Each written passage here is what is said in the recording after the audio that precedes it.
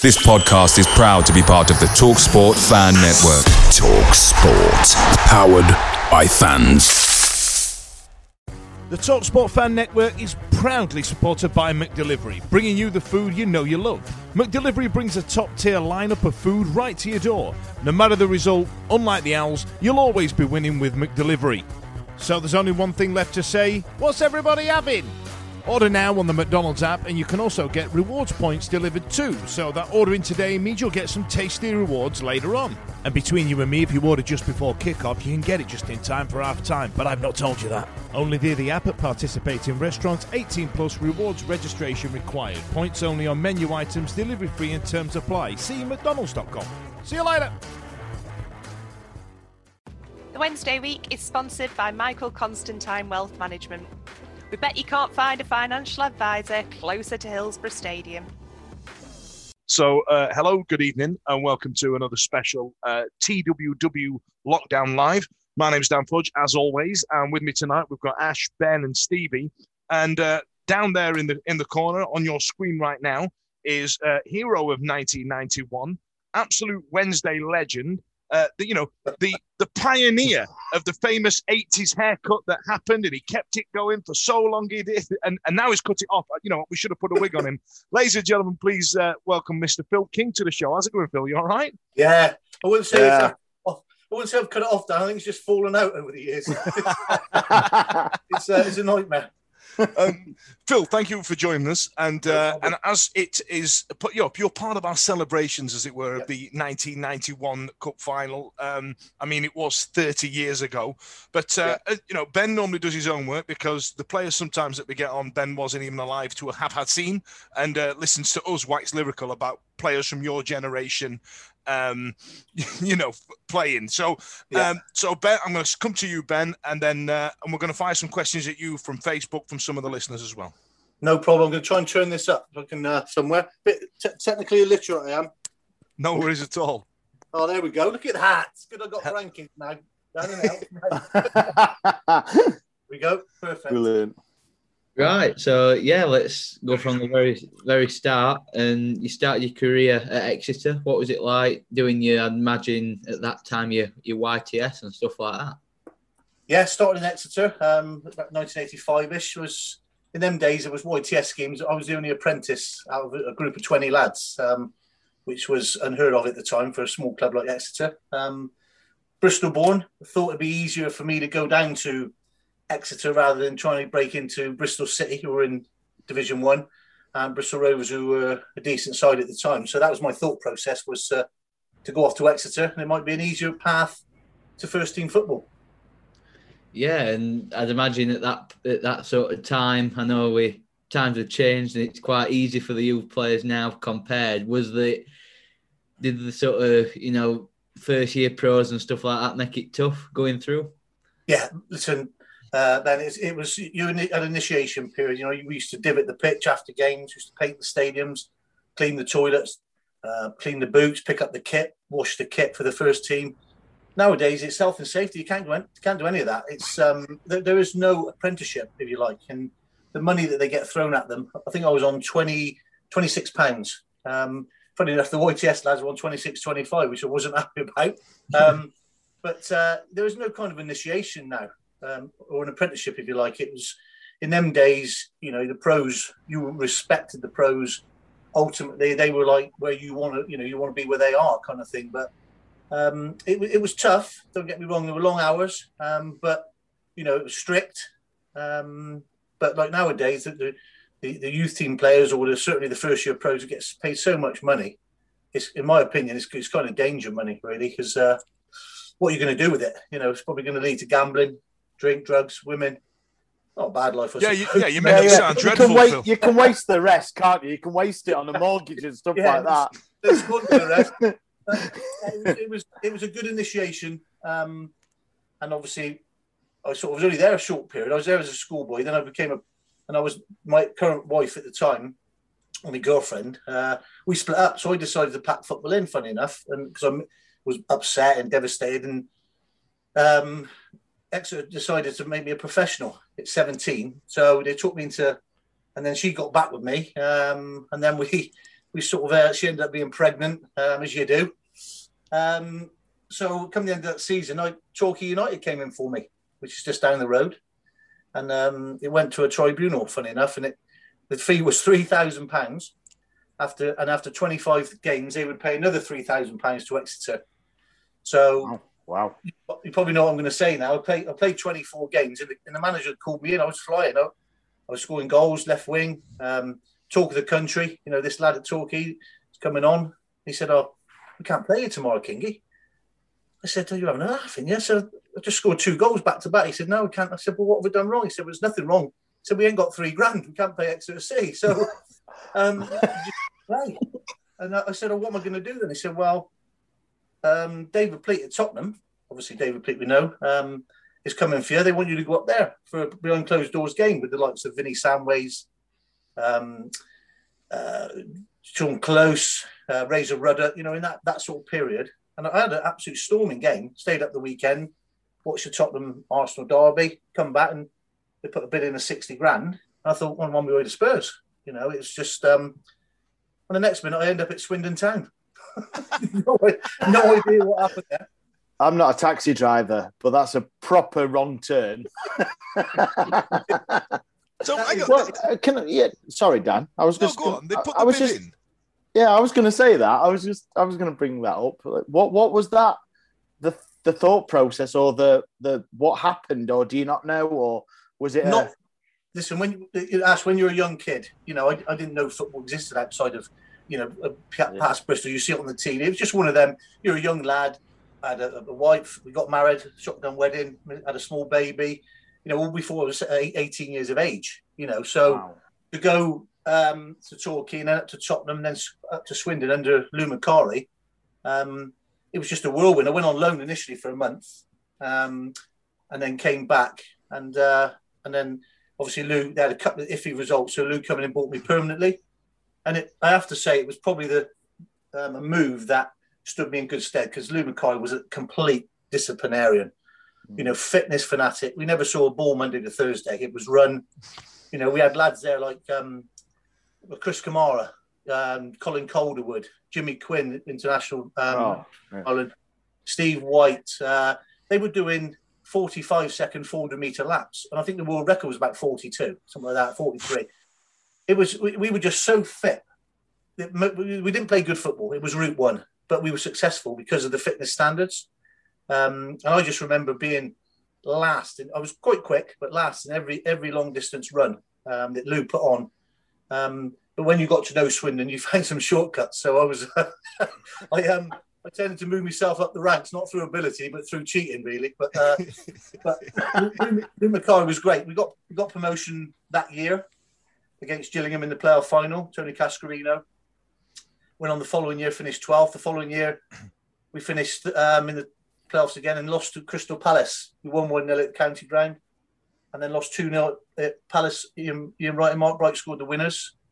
They went on to get promotion. The following season, I played 12 games, and Lou had gone to West Ham, and we played Brighton away, and I went over on my ankle on the Wednesday night. We won 2-0, doing quite well. And coming the next day for treatment, Ozzy pulled me in, and he just said, "Kingy, the club needs to raise some money. So we've agreed a deal with Ron Atkinson from Sheffield Wednesday. He's in Cheltenham as we speak, waiting for you to go and see him." I was like, what do you mean? I've just come in for treatment. He said, "Well, you need to get some money up together. I've agreed a fee. I think it was 400,000. Wow. Jesus. Wow. Yeah. So I just went, "Oh, okay, well," he said, "you can borrow the club car, a little 1.3 Astra Merit. Big Ron's waiting for you in Cheltenham." So I went, "Oh, okay." Jumped in the car, no mobile phone. Just sort of said, "Can I phone the missus on the club phone?" Said, "I'm off to Cheltenham, got to meet Big Ron." Sorry, Phil. Was it Cheltenham Racecourse? No, well, with Lou Macari, he did like a bet, to be fair. It was in a hotel in Cheltenham. So we just went up, walked in the room, and he's there, Big Ron. You know how he is, big tin lid flipping up in the gold, and and he come over, he shook my hand, almost broke it, and said, "Oh, Mr. King, I'm building something at Sheffield Wednesday. I've got a few players I'm looking to bring in. I'd like to bring you in I spoke to Lou Macari and said, I'm thinking about buying the boy King. What do you think? And Lou said, well, if I didn't have Julian Dix at West Ham, he'd be here with me now. So Big Ron said, that's good enough for me, because Julian was obviously a quality player as well. And he said, do you want to play for me? I shit myself and said, of course I do, Mr. Atkinson. He offered me a 3.5-year contract, and I signed on the spot. And I was in Sheffield. So all this got turned over in the space of like 3 hours? Yep. That's a similar. No agents, no nothing. Just said, I think I was on £300 a week at Swindon, and he doubled me money to £600 a week. Do you know what, Phil? Actually, that's really interesting, because we had John Newsom on last year, and he was telling me around this time, Ron was negotiating a contract with John, and he didn't want to sign because he'd only offered him something like 325 quid a week. Yeah. And I bet this is about the same time. It's like 89, isn't it? It's probably the same summer. So so you know, John Newsom went, now sod that, went to Leeds and financed Starfield wages. So that's nice, isn't it? Yeah. it was obviously money at the time. I think it was £50 increments every year. Do you know what I mean? So it went up to 650, 750. And they give me a nice Ford Sierra 1.6L. Tell you what, I looked the bee's knee, injure lots in that, let me tell you. I'm out the window. I remember turning up. I drove up that night, actually, I think it was. Turned up for training in the morning. Went in to see Smudger Smith, the physio. Had an ankle like that, black and blue. And I'm on the treatment table, and Alan Smith, he great physio, England physio at the time, said, there's no way you're playing Saturday, son. I said, no, I think it was, I drove up Thursday, that was it, and went in Friday morning, and he said, there's no way you can play Saturday. And I said, it's killing me, I can hardly move it. And the doors flew open, Big Ron comes in. How is he then, Smithy? He said, you've got no chance for Saturday, Gaffer. Looked at me, do you want to play Saturday? I said, yes, Mr. Atkinson. And I played on the Saturday, I strapped it up. I just strapped it rigid, so it was basically fused with all the strapping I had on. And I remember Nottingham Forest away, and great debut, full, but Wednesday fans again. I think I got an 8 in the old Sunday People. Went over on the ankle in the final minutes, and I just remember in the back of Big Ron's Merc with my foot up, and he had the telephone in the console where you pick, and he phoned the wife and said, he's in the back of my car with his foot up. He's had a good game today. I'm dropping him home, so make sure you look after him, get him an ice bath and all that palaver. It was just brilliant. That's how it all started. Obviously, that season then, although it turned out to be horrendous in the end, he signed some real quality. I think, my best pal is John Sheridan. He's at Swindon at the moment, having a nightmare. But so he signed the same day. Then he signed Artsy, Willow, Paul Williams, Danny Wilson, Roland Nilsson. I mean, come on. Best right back we'll ever see in our lifetime at Sheffield Wednesday. What a crop of signings that is, I've got to say. The names. Trevor, he already had potential there with Dalian and Paul. Yeah. Like Steve McCall. There was loads of talent already within the camp. But Ron just managed to bring in a few good players, and we started to just play some tremendous football. What was that like, Phil? Obviously, you've just said you've mentioned probably like 5 or 6 absolute legends of Sheffield Wednesday.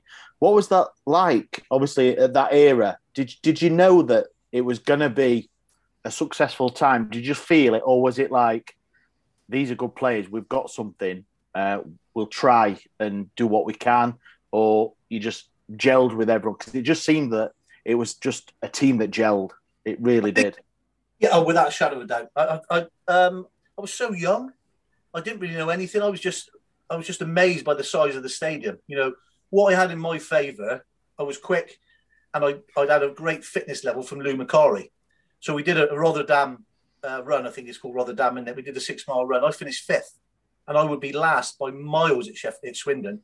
So I had a good fitness foundation. I was quite quick, very attack-minded. To be picked with like the Carlton Palmer, John Sheridan combination. All you got to do is give it the shares and make a run, and it puts on your toe, So you knew you were surrounded by good players, but the camaraderie, it was just incredible. And obviously, as we go on, you were part of that. You felt as a player, the warmth of the team, and then the warmth from the team to the stands and back. Do you know what I mean? We certainly got a glimpse of that. I mean, I can't believe it's been 5 years since we were all at the Magna Centre in Rotherham with you guys and the team together. I think the only notable absentee of that team, I think, was John Arts, because obviously he lives in Washington. You know what I mean? Yeah. And as nice as Washington, as nice as Rotherham is, I don't think you're going to leave Washington to go and have a night out in Rotherham. So you know, we noticed on that day during that event that the camaraderie was there. You know, we've had John Arts on the show, and he kept saying that John Sheridan called everybody a crisp packet. I believe that was his PG friendly way of calling everybody a C-bomb. Is that what it is? Yeah, well, he was my roommate, Ches, and a couple of stories probably go into a bit later. But tell them now. Tell them all now. We'll just sit back and listen. Yeah. We'll do a Stevie. That season, obviously, you know what happened. We went on to get relegated, and the other side of the town, I'm not sure what they're called, ended up getting promoted. I just remember being devastated. And I know Luton stayed up. I think they had to win something like 4 out of 8 games, and we had to win, 2, 1, and we ended up losing. They stayed up, we went down, and we went to Magaluf the following morning, like you do. Not Magaluf, sorry, Port Banús. And Luton were in the same hotel as we were. Can you imagine? Carlton Palmer wanted to rip everybody's heads off. You know, we was all on the downer. I think Dalian had just been transferred to Real Sociedad, I think, for 7 million or something. What a talent he was, by the way. He could have been the best ever. He had everything. Gutted. Yeah, gutted. Oh, but, so I just remember, I think what it was, I don't know if it was then or obviously Ron whispered them immortal words, didn't he? You know, he pulled us all in and he sort of sat us. I think it was in pre-season. We did the holiday, then went off, and then we came back for pre-season. And he sat us all down in pre-season. He said, look, lads, you know, a lot of you lads are internationals. You can leave. I think we were in Italy. You know, I can't remember where it was. My memory's shot, to be fair. And I just remember him saying, I think if we all stick together, we're building something here. And every player said the same thing. Said, no, Roland could have gone. Ches, Kirsty could have gone. There's no question about it. You know, quality players. It could have moved on. And they didn't. So we stuck together. And I think that, you know, it was just a bond. And honestly, you probably spoke to a lot of ex-Wednesday players of that era. And I moved on a few clubs, and I've never experienced the camaraderie of the players, the wives, the fans. You know, if you cut me now, we bleed blue. And I think you asked anybody that played for Wednesday would say the same thing of that era. It was just special. And you guys played a massive part in the people that are listening tonight. It was just incredible. Well, we were only 10-year old at this point, King. Like, you know what I mean? We had no idea the disappointment coming in the next 20 years. Like, just me. But I tell you what. So we were speaking to Roland Nilsson last week, and he said a very similar thing about going down, and he was very concerned about his international career. Yeah. And I think the Swedish international coach said, well, of course I'm going to pick you, clown. So and he didn't seem unhappy about that. And then the emotion in his voice of when he left, and we were talking about when he went back to Sweden and all the rest of it, it was really quite an emotional moment for him to talk about. So it was very clear that the camaraderie was there between the lads. Yeah. So, you know, and then he went on to have a terrible World Cup, I think, as well. And then he got an ACL injury and came back after about 4 months or something like that. So we're now in the second tier. You know, you guys have decided to stick together. You know, how did you feel that season was going? Did you about 2 weeks in, did you think we're going to piss this now? Like, well, you know what I mean? let's rewind it back to pre-season. So we go to Italy pre-season, right? And we're in a hotel, we're in the same hotel on the pre-season as a team called Genoa. So we would train, and then we come in, and the gaffer said, right, we've done a good couple of days training. You can go out tonight, lads. You can go out. We're going to go out. We've got a little bar down the road I've put back for us. Apparently it's buzzing on it. Friday night, we're going down there. We've got a curfew of midnight. So, okay. So he goes down there at midnight. As we're walking out the hotel, you've got all the Genoa players sat playing cards in their tracksuits, glass of water, and we're all going out with our disco shirts on, you know, strutting down. And they must be looking at us thinking, what the hell's going on? It's pre-season. It's so vital to a professional football. You get a good pre-season in. So anyway, we go to this bar, and I'm telling you, it was rammed. There was fanny everywhere. I'm thinking to myself, I know I'm married, but I'm having a little look. You know what I mean? Window shopping, it's called, isn't it? Window shopping. So, apologise for the language, people listening, but so as They're used to Dan, you're all right. We're all steaming drunk. So it gets to 12 o'clock, and the lads have said, Nigel Pearson, there's no way we want to go home now. He said, you're right. He said, get over and ask the gaffer. He's over there on the old peak champagne, the big time Charlie. Go and ask him, can we have another hour? So he's gone over. You can see him chatting with the gaffer, and all the lads are looking to see what body language. He's come back. He said, we've got another hour, lads. We're on. This is pre-season.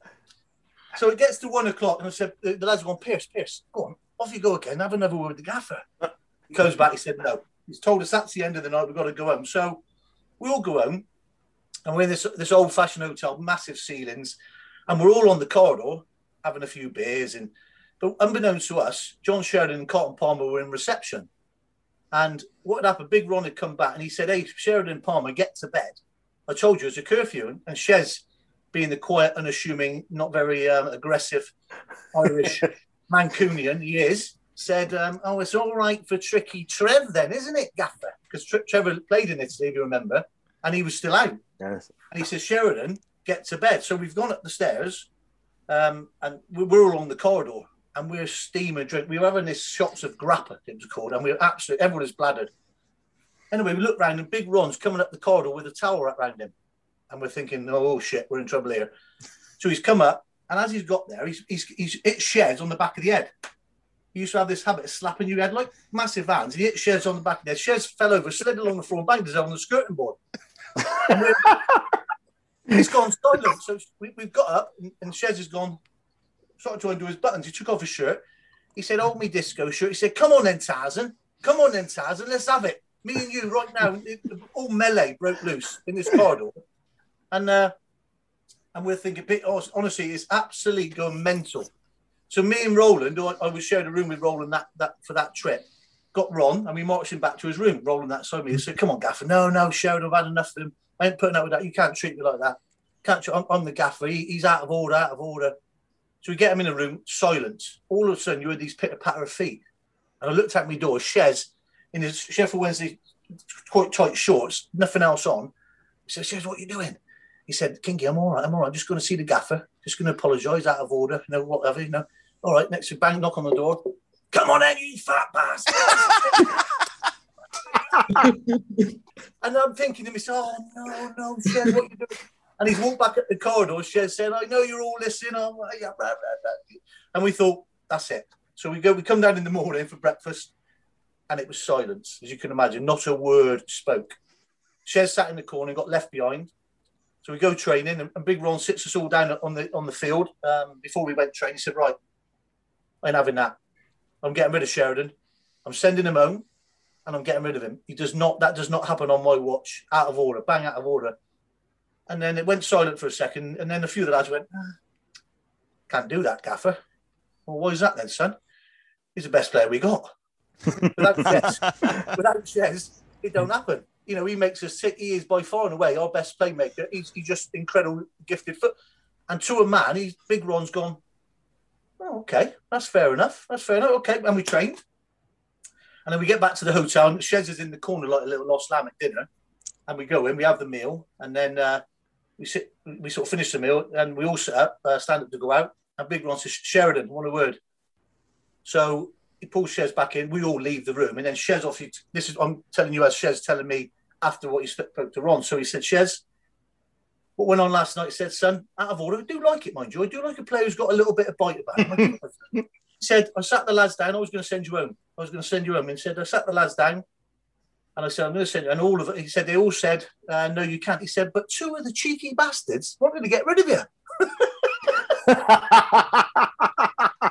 And to this day, we do not know the two players that said to get rid of him. And that was it. Done and dusted. Shez was all forgot about. Shake hands. And that was Ron to a T. Get on with it. And as you know, Shez went on to be, absolutely a god. But that was the way Ron was. So obviously that season, like you said, we were relegated.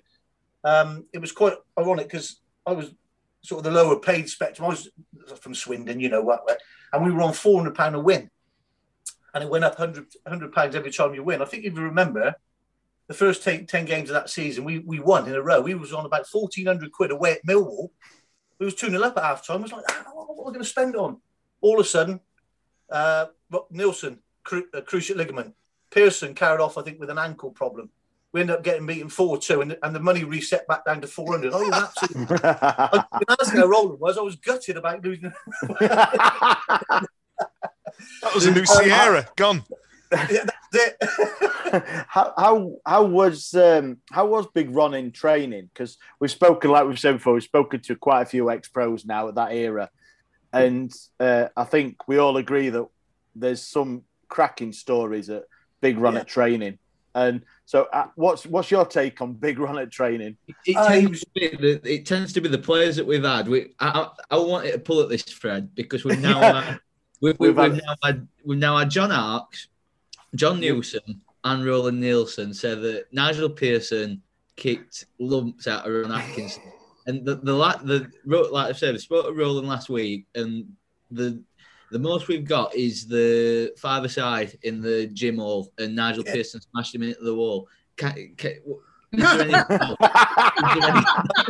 He was, well, first of all, Ron thought he was the best player in training.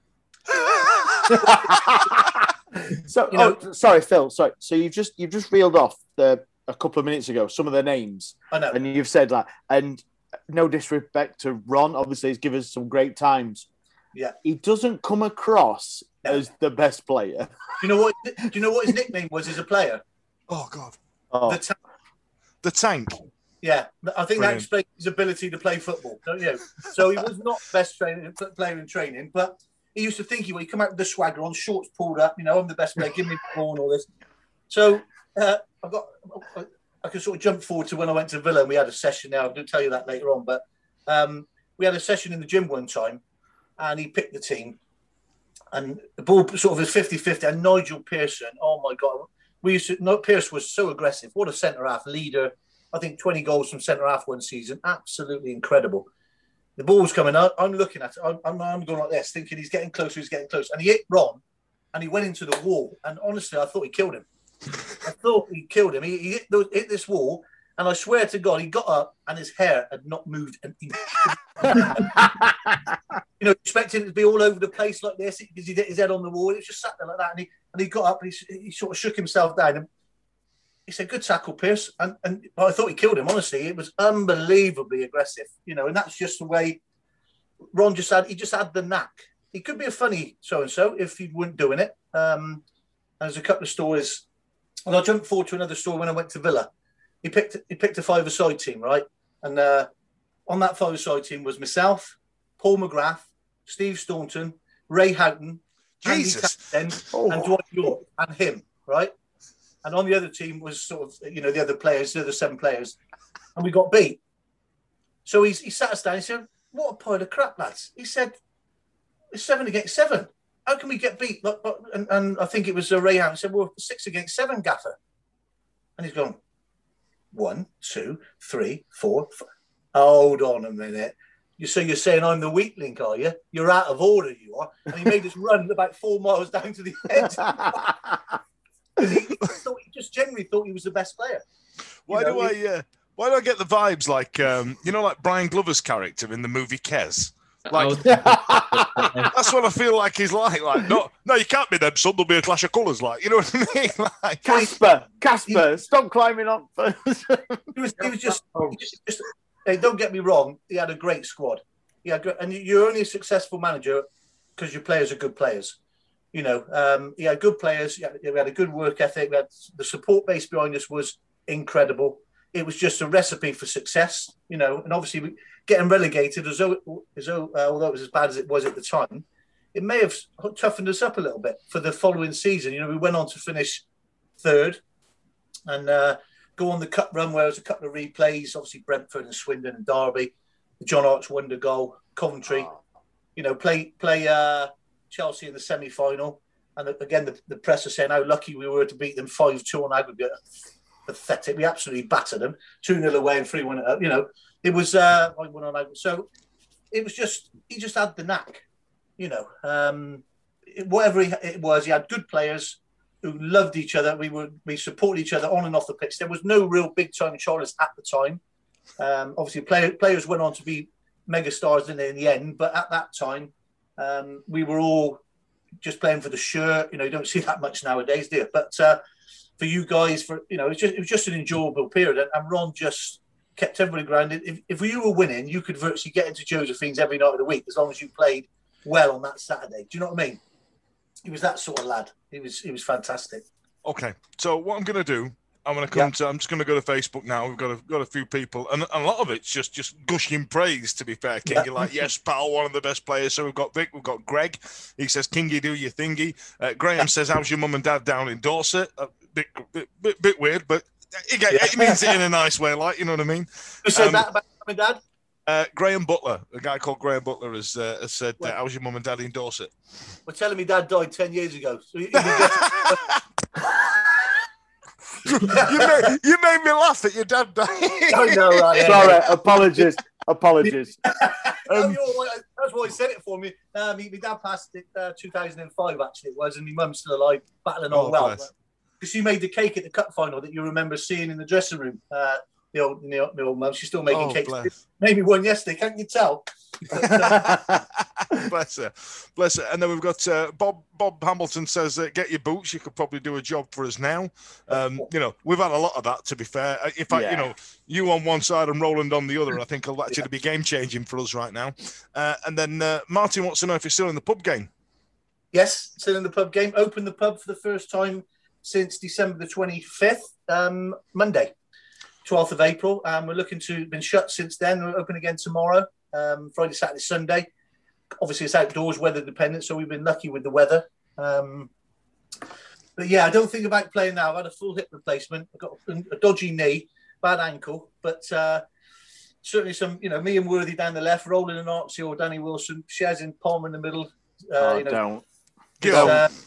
It's been 30 years and it still upsets me now, Kingy. And then Graham who asked about your parents said, I randomly remember bumping into Kingy down at Splashdown Water Park in Poole when I was about 10 years old. I was stunned. Chatted him at the 150th anniversary dinner at Ponds Forge. Great guy. So you got a big fan there. And then there's one here that I'm interested in, Kingy. So it says Lee Brown. He's listened to the show for like 10 years. Like he's one of our, and he said the walk from the Dolphin led by Kingy in 2005. Yeah. What was that? Incredible, mate. Honestly, chills as I'm talking to you now. This is going to be good. I just knew. Wednesday got relegated the season before into League Two, wasn't it?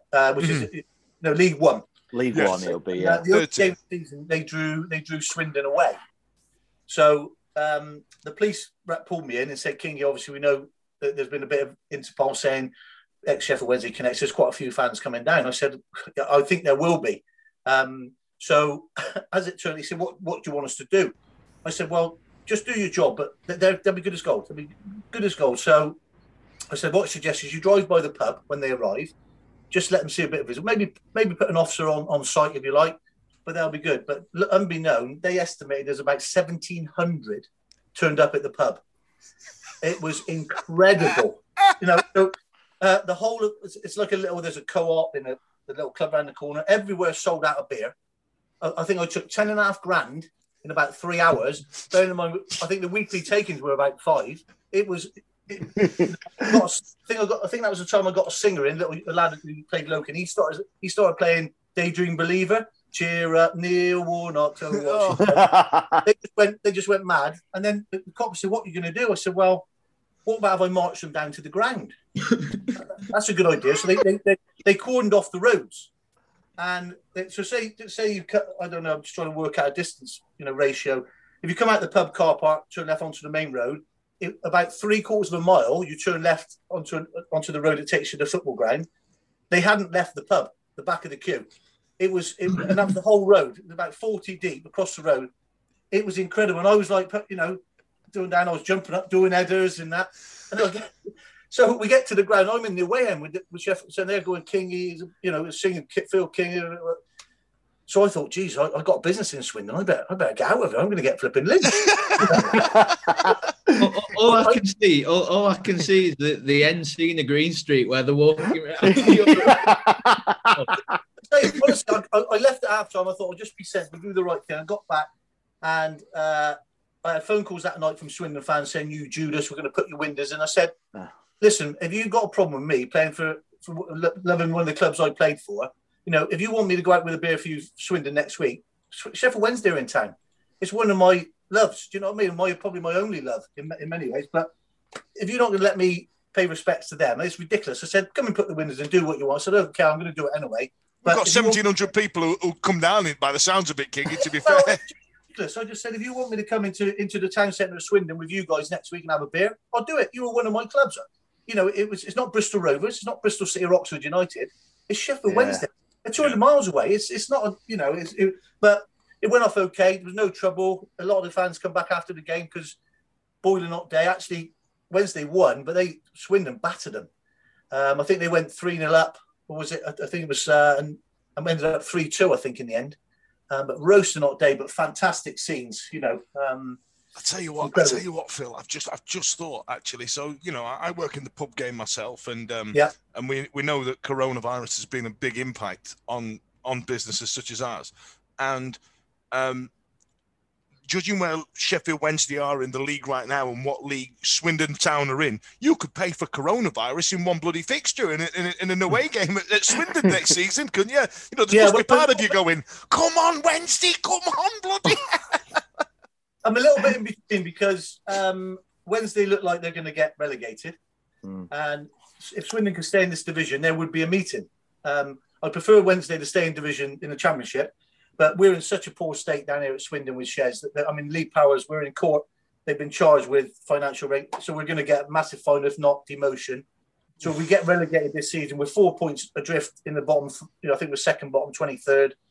So it's a good chance we're going to go down anyway to League Two. And with the demotion, it could be out of the Football League. So, Christ, there's always somebody worse off than yourself, then, isn't there? Yes. Listen, honestly, in an ideal world, for me personally, if Wednesday come and play at Swindon next year, let's do it in a cup or something. But it's a poor state at the moment. Shez been in? I was going to say, surely he must have been in touch if he's in town. If I was to tell you that, we'd be making COVID lockdown rules, wouldn't we, Dan? Of course. Daniel, come on. Of course. That would be woefully inappropriate. That would be. You're right. So we're halfway in now. And go on, Ash. Sorry, a social distance. Social distance. Over the road. Where you just say, yeah. Now, obviously, we're halfway through the show now, so obviously let's get to Sheffield Wednesday. Steve, bless you. I know you've been having internet problems down there. Are you all right, pal? You go. I'm good, honestly. It's just amazing to be able to sit here, and I'm a little bit older than Dan and Ash. I'm a lot older than Ben, so it's just listening to you talk about that sort of time has just been fantastic. You speak with such a passion about the club, and I'm harking back. I was there the year that we went down, Forest. I can remember Pierce sticking one in. Now I was sat in the Cop in 1990 sort of thing. Obviously, we've gone on to it, and I'm not sure we're going to get to the 91 final. Just going into, we will get to the 91 final. Just sort of the build up to getting through into the League Cup, and the fact that we were getting back into it and getting promotion that season. How did you find that? It was brilliant. Like I say, we were on a roll, weren't we? Good players again. The momentum of the cup run, and there's a real belief from the pitch to the stands and back. And I think the whole city, believe that we could go on and do something this season. We had some good players, and obviously get to the cup final was the icing on the cake for any player. To go there in the division below against Man United. And I've looked at the team today. Funny enough, to shout out Brian Robson, captain. Ince there. Hughes, Pallister, Bruce, Irwin. It's just they probably felt they just had to turn up. Well, that wasn't the case from our sort of understanding. But do you want me to tell you how it happened? Absolutely. We'll just sit back and you can have the rest of the show, please. Right. The game on the Sunday, and we went down on the Friday. Players coach in front, one coach behind, to the hotel called the Royal Lancaster. We checked in. Big Ron said, right, suited and booted, in reception, 7 o'clock. Don't be late. We all came down. In the coach we went, as couples, off to his favourite restaurant in London. And we're sat there, we're thinking, it's Friday night, 2 nights before a game. All of a sudden, he sort of got his glass and ding, ding, ding, ding, ding. He stood up, he said, right, lads, my favourite restaurant. The only protocol tonight is no one is in bed before me. And with that, the doors opened and trays of pink champagne came out. Have a great night, drink what you want, eat what you want. 2 nights before a game. We're not even 2 nights before a game. I got back to my hotel room at 4 a.m. on the Saturday morning. Unbelievable. Then on the Saturday, we woke up, we had a bit of breakfast. He took us from that hotel to a different hotel away from the wives. Game face. You know, a little bit of training, you know, pasta, beans, water, you know, rehydrate, blah, blah, blah. Early to bed, game time. In the morning, you come down for breakfast, air all over the place. And all of a sudden you hear, I like there, lad. I like King, I like there, Kingy, lad. I like there. It's flipping the old comic, isn't it? You know, the breakfast with it, Stan Baldwin. I like Kingy. What's going on here? So he starts cracking jokes, and he's with us then, all the way on the coach to the stadium. You've probably seen footage of it with him on the mic. And the abiding memory for me of going to Wembley is when you turn down Wembley Way. The old Wembley Way was, I don't know, what would you say, half a mile long, maybe a mile, 3/4 a mile long? Yeah. It was a sea of blue and white. You could not see a red shirt anywhere. It was incredible, you know, just chilling up now, thinking about it. So you turn down there and you think, wow. You know, you look at it and there was just a buzz. You get into the stadium, and I just remember Trevor Francis saying, look, Kingy, don't wave to your family. Don't, you know, wave to the missus. Don't wave to your daughter. You know, your mum and dad's in the crowd. I've got my aunties, my uncles, everybody, you know, and his dog's there. I said, what is that? He said, well, it just saps you. It just takes your energy out of you. Don't do it. And I thought, piss off, Trevor. You know, it's the biggest day of my life. You know what I mean? I'm going to wave to my family. And I have to say he was right, because after 20 minutes, I was knackered. Absolutely knackered. You know, we've got changed. We've gone out. And the game started. It was quite a frantic pace. We weren't there just to make up the numbers. I thought we were the better team, if I'm honest, on the day. And a lot of our players, you know, man for man, were better than theirs. Roland Nilsson, 4.5 months out with a cruciate ligament. Mark Lee Sharp out the game.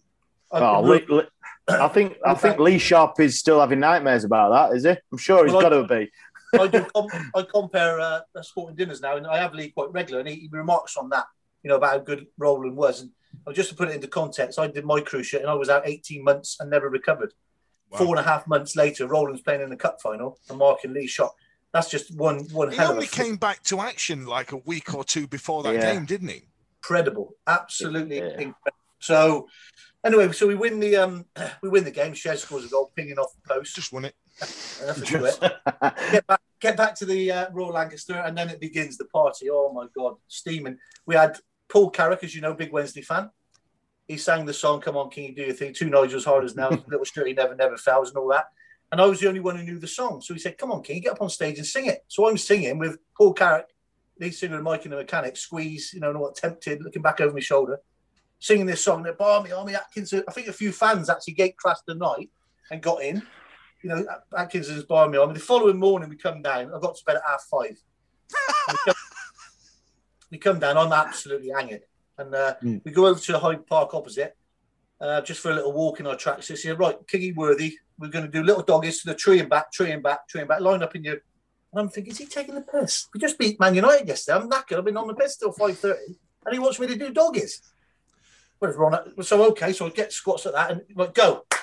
And I go to the first tree. As I turn around, he's doubled up and all the players are doubled up like that. I said, are you having a laugh, Kingy? What are you doing, you muppet?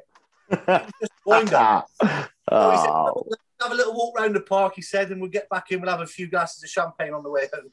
You've got golden locks flowing in the wind.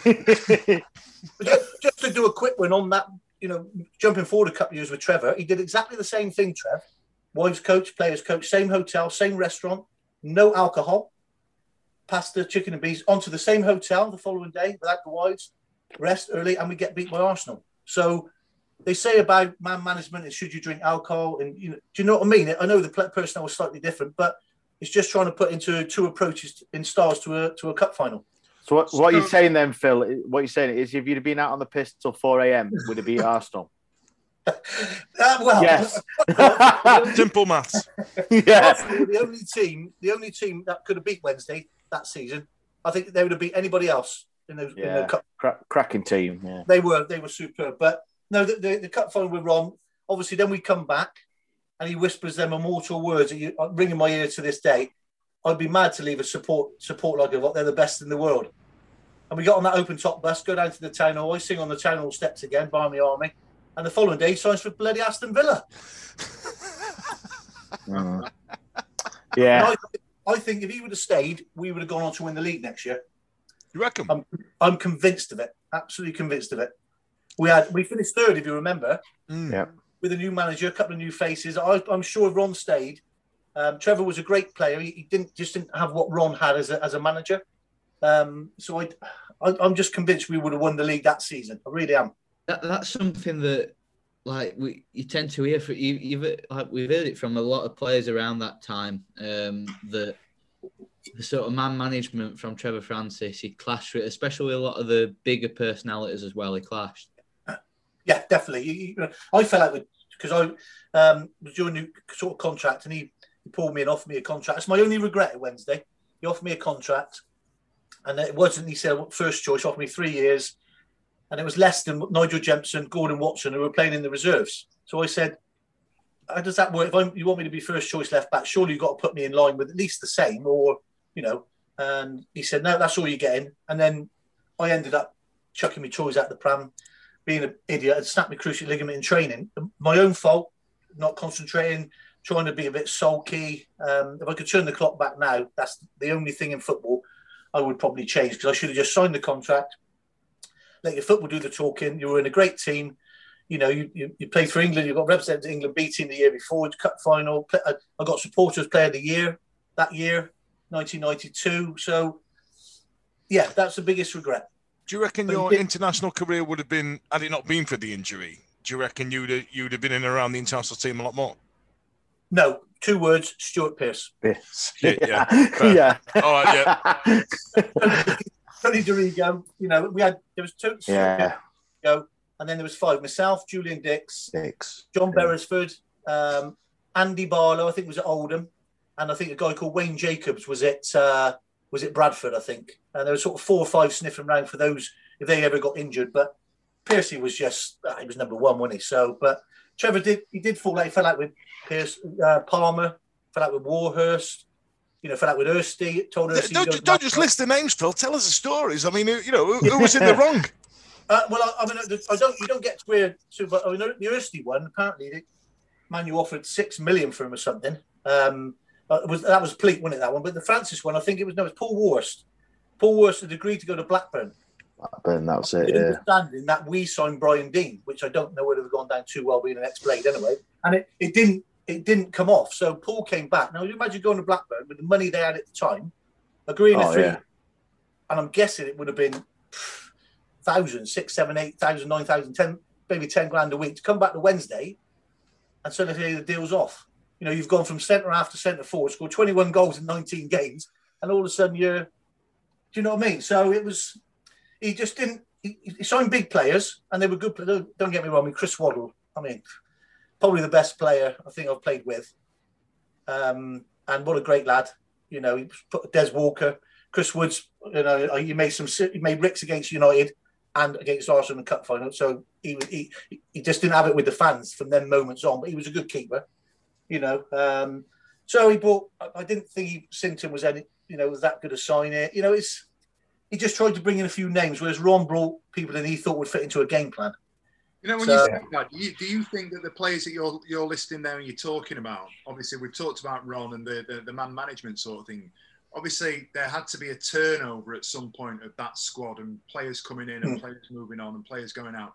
Do you think the players coming in, there was such a clash and that was the start of the sort of not the decline, if you like, but the sort of the fall away from that heady height of winning the league, winning the cup, getting promoted, in third, and then dropping down? I think it's very difficult, isn't it? Because when you look at the class of '92 at Old Trafford, the nucleus was a foundation, wasn't it? The Beckham, Scholes, Giggs, Butts.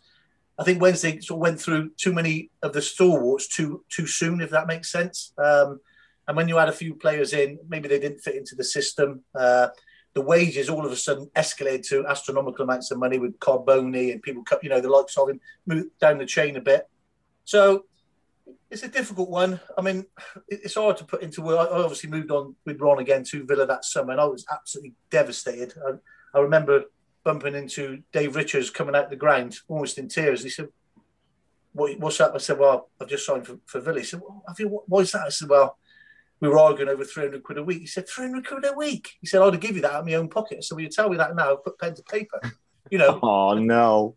When I went down there, I just remember walking into the Doug Ellis's office, and Doug Ellis said, "Oh, Mr. King, finally got our man."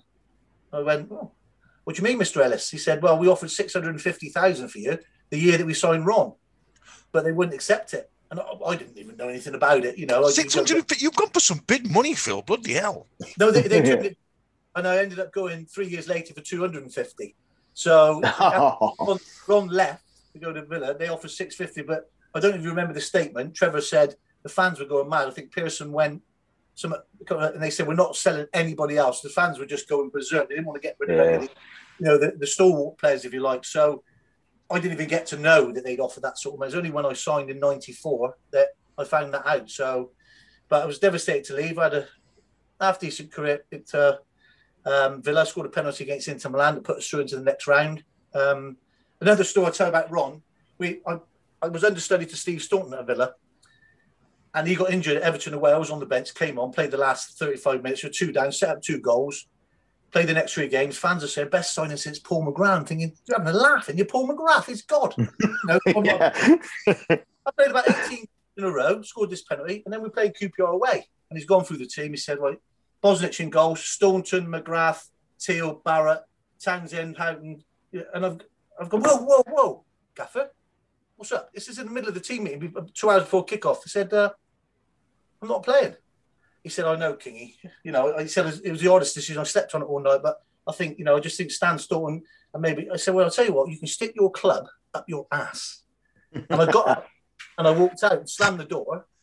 And as I opened the door, I went, "Only kidding, Gaffer!" Down. All the lads went ballistic, laughing and joking. Ron, after he'd gone out the room, Ron pulled me back. He said, "Kingy, I love you. You know that, don't you? You're great." That's just the way. Just get on with it. Is that like, did you know that you could have pulled that off with Ron then? You know, the relationship? Because I would imagine if some managers, if someone had done that, they would have just, "God, you're not coming back in the changing room, that's you gone," or your reserves, your training. Is that what you knew? You knew well, that you could do that? I could like to have done it to Brian Clough, put it like that. But yeah. The same with Brian Little. When Brian came in Villa, he said, "King, you're going to be a squad player." And I filtered in that. I went on loan to West Brom, a few games come back. Last game of the season, we needed a point. He said, "Kingy, I'm putting you on the bench Saturday, Norwich away for Aston Villa." He said, "The lads love you. You're great for the dressing room. You crack a few jokes, relax everybody. We've got to have a point to stay in the Premier League." And I looked at him and said, "Well, thank you for that, Gaff." He said, "I'm not just a court jester, I can play a bit of football." And we had a laugh between us. Do you know what I mean? And we got the point away at Norwich. I played the last 15 minutes, and then he got rid of me next year. We've had a question actually from Martin Beebe about Villa, and it says, "Did you play in the Villa Cup final winning '94?" No, I went on loan when Brian came in. I went on loan to West Brom, and I done my crucial league, and then I did it again. And then I had surgery, and I never played again for Villa for 18 months. And I came back, and I went straight back to Swindon Town without playing a game. So, no, I played about 25, 27 games for Villa. And obviously the Inter Milan penalty was the highlight, and you're still fondly remembered there for that moment alone. It's weird, isn't it? Like how you can get put on a pedestal just for one fleeting moment being a professional footballer. Crazy. Okay, so... Right. We've done 91. We've done Ron Atkinson. So let's talk about the latter days of the career, because it's clear that injuries started to now hamper your career as you're getting on a bit now in the ripe old age of 27 or something now. Yeah. Like, you know what I mean? There must have been a point where you've missed Smudger, who managed to get Roland Nilsson back after 4 months of an ACL, but you've done it twice. So how did that latter period of your career go like? Terrible. If I'm honest, I let myself down. I had when you're growing up, you had all the ability. and you were fit. So the early days, you never missed a game for Wednesday. I think Swindon, Torquay, Exeter, Swindon never missed a game in sort of 4 or 5 years. Yeah, because when I was looking at the stats before you were coming on, you played like 1 million games for Swindon in the space of about 2 years. I don't know how you pulled that amount of appearances off. I played 98 games in one season for Swindon. That was league first team and reserves with Lou, just for fitness. Wow. So things are going well. It's great. As soon as you get injured, I wasn't the best trainer in dedication wise. It was kind of all natural.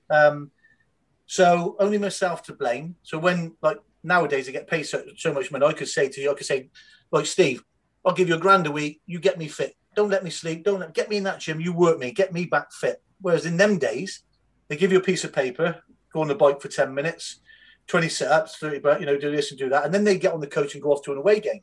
So as soon as they go off the thing, I go in the canteen, get a cup of tea, get a biscuit, and start watching the telly, which is not the right thing to do when you're rehabilitated. You don't think, because you're such a bad injury, you got 8 months, I'll do it tomorrow. But tomorrow comes, you do the same again, and then again. And before you know it, you're miles behind schedule. So I didn't rehabilitate myself the way I should have done. So that's my own fault. And when you do come back to get somewhere near, your body's not ready. I kept pulling my calf, my hamstring, my quad. It was just one thing after another. And I think my mental health suffered. Is all I can relate it to is what we've been going through in this last 12 months. That was the way I struggled back then playing football. You see the first team going off playing games, earning the money, getting to cup finals, getting England call-ups. You forget about the lads on the treatment table who just want to play football. I can't put into words how mentally tough it was. And you didn't have the finances like they've got today. And it's not like you could speak to anybody. I mean, we're talking mid-90s here, aren't we? I mean, it's not like you go, listen, Gaffer, I'm feeling a bit pony. Because I can tell you now what the response would have been. You know what I mean? Like, yeah. Well, if I'd have said to John Shez, my roommate, Shez, I'm feeling a bit down, mate. I feel a bit lonely. Hey, Chris Packett, put your fucking days up, son. You know what I mean? I've just been laughed at. And it's good that we can talk now. And I think it's all sort of relevant with the lockdown, because I've struggled again. I mean, I'm a people person. Academically, I'm not great. It was all about the pub.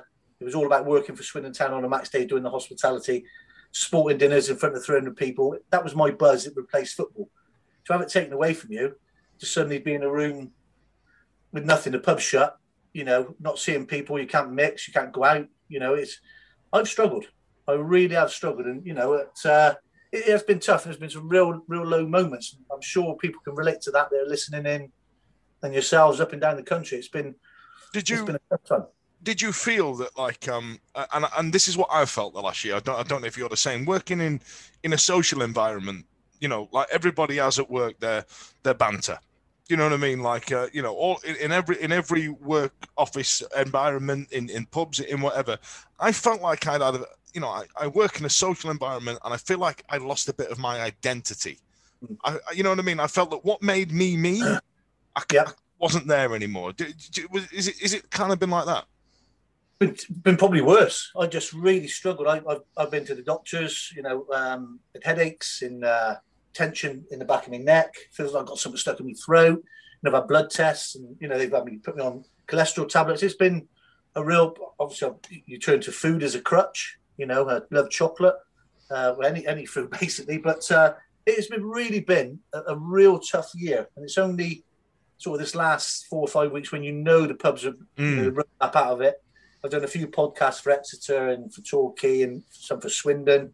This tonight, I've got one next week with Alan Biggs, I think, from Alan rang me last week. So it keeps you going. Obviously, my partner, she's downstairs. I've got grandchildren. My daughter's a carer, so we were in the support bubble so we could look after them. They keep you going. But it's been a tough time, for everybody, not just me, but for the whole country. I'll speak for myself. I don't know about the rest of the guys, but we've done this from lockdown, doing this. And I think we all think talking to yourselves, and obviously something we love, it's helped. It helped me, and I'm no doubt it's helped the other guys and girls on the podcast as well about doing this, being able to talk to like heroes of ours, and that's what you are to us lot. Over the last 12 months has been fantastic, and we're really grateful. For me, I am, that we've been able to do this.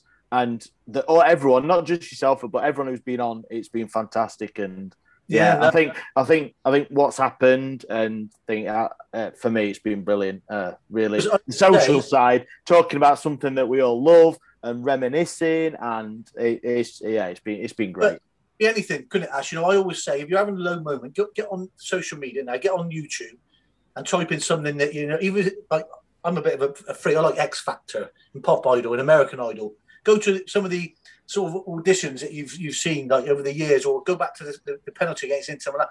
Think of something that gives you pleasure, Google it and watch it back, and it just fills you with a little bit of joy. Do you know what I mean? It could be anything. If you like fishing or you like watching gymnastics or motor racing, anything. What you're doing here is describing us talking to you guys from 2021. I mean that. Steve, the future, Steve, honestly, this is for you guys to remember. I'm just Phil King, a little country bumpkin from Bristol. To play for a wonderful club like Sheffield Wednesday in front of you guys was a privilege. And to be still talking about it now, it means that the first team isn't successful, so it's not too bad. But make them successful for the younger generation like Ben. To see them play in the cup final will be Ben's dream, I'm guessing. So get back in the Premier League. Premier League, genuinely, for anyone sort of my age that's like 20, probably like 25 and under, the ears all about this, all about early 90s stuff like that. Premier League throughout all 1990s, and we watched League One, Championship. We give it a really good go. 2015, 16, 17 sort of time. It's an absolute dream to try and just get into the Premier League, and that's for people my age. So, and don't let that dream go, because you never know. Football's a funny game. It only takes the right team. It's getting harder, I must admit, to produce a Ron Atkinson and a group of players like he did on a fairly small budget. It's getting, you look at Man City. What's their team? Probably £1 billion. So it's buy-in success now. You've got a chairman there who's had the money but not used it wisely. So it's a funny one, isn't it? Football. You don't give up hope. But it may get worse, and it looks like it's going to get worse before it gets better.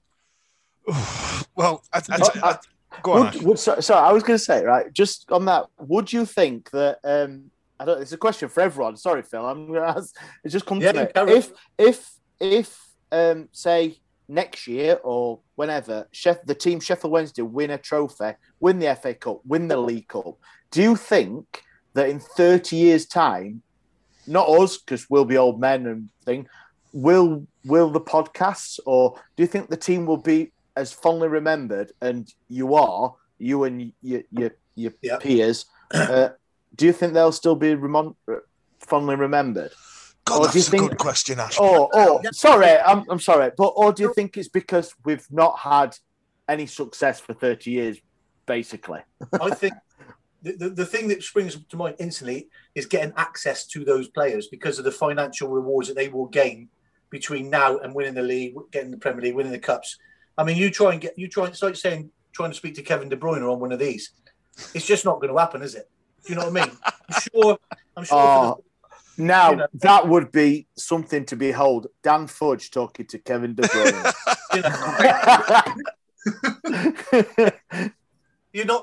For the lads, for all of you and for the younger generation, to see their team win, all the players that squad at the time, if they are, would be gods. So in 30 years' time, they would be as fondly thought of as what we are, but you just won't get access to them. It's a totally different era from when we played. I love to do these things. It makes me feel good. Obviously, I hope it makes you feel good, and it's just brilliant. It's something I do. Maybe John Sheridan might say, "Oh, don't we like doing?" He's a bit shyer than what I am, but. You've had Arksy. Arks an outgoing lad. Funny. Honestly, he's not changed a bit. He's like a game show host. Do you remember Guy Smiley from Sesame Street? It's like, "Hi guys," you know what I mean? I'm Ed Winchester, all the way through it. It didn't stop. It was brilliant. Yeah, it was good. I spoke to him in lockdown. Actually, we FaceTimed each other, and he's exactly the same, isn't it? He's like a Jim Carrey, isn't he? Yeah. He's but that. Again, we haven't mentioned Paul Williams.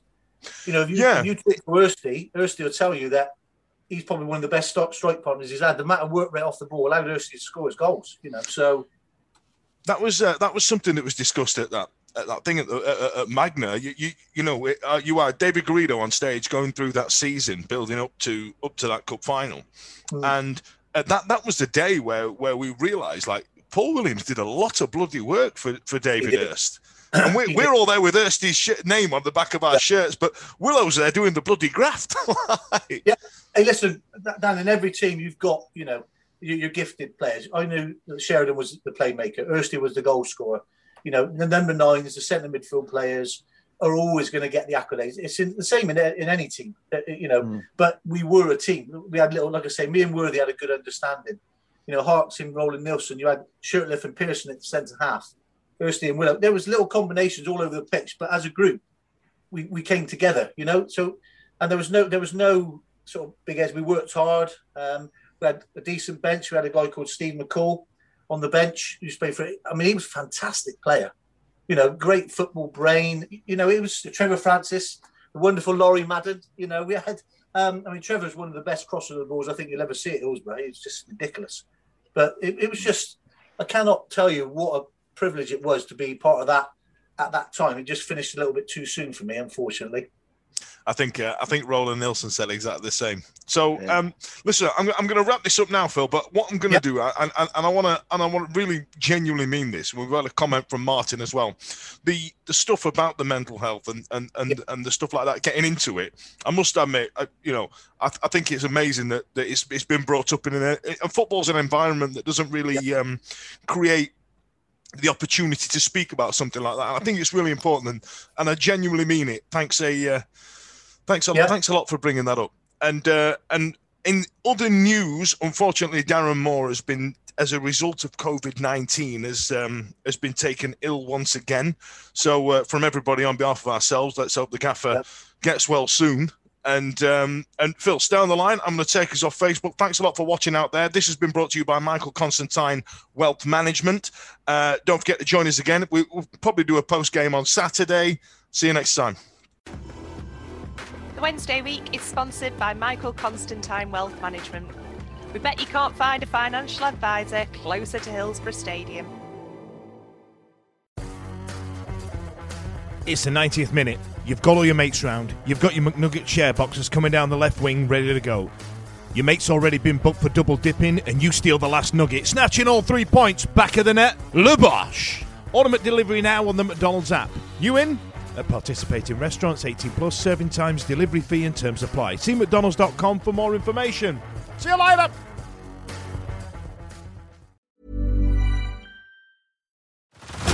Head over to Hulu this March, where our new shows and movies will keep you streaming all month long. Catch the acclaimed movie All of Us Strangers, starring Paul Mescal and Andrew Scott. Stream the new Hulu original limited series We Were the Lucky Ones with Joey King and Logan Lerman. And don't forget about Grey's Anatomy. Every Grey's episode ever is now streaming on Hulu. So, what are you waiting for? Go stream something new on Hulu. This podcast is proud to be part of the TalkSport Fan Network. TalkSport. Powered by fans.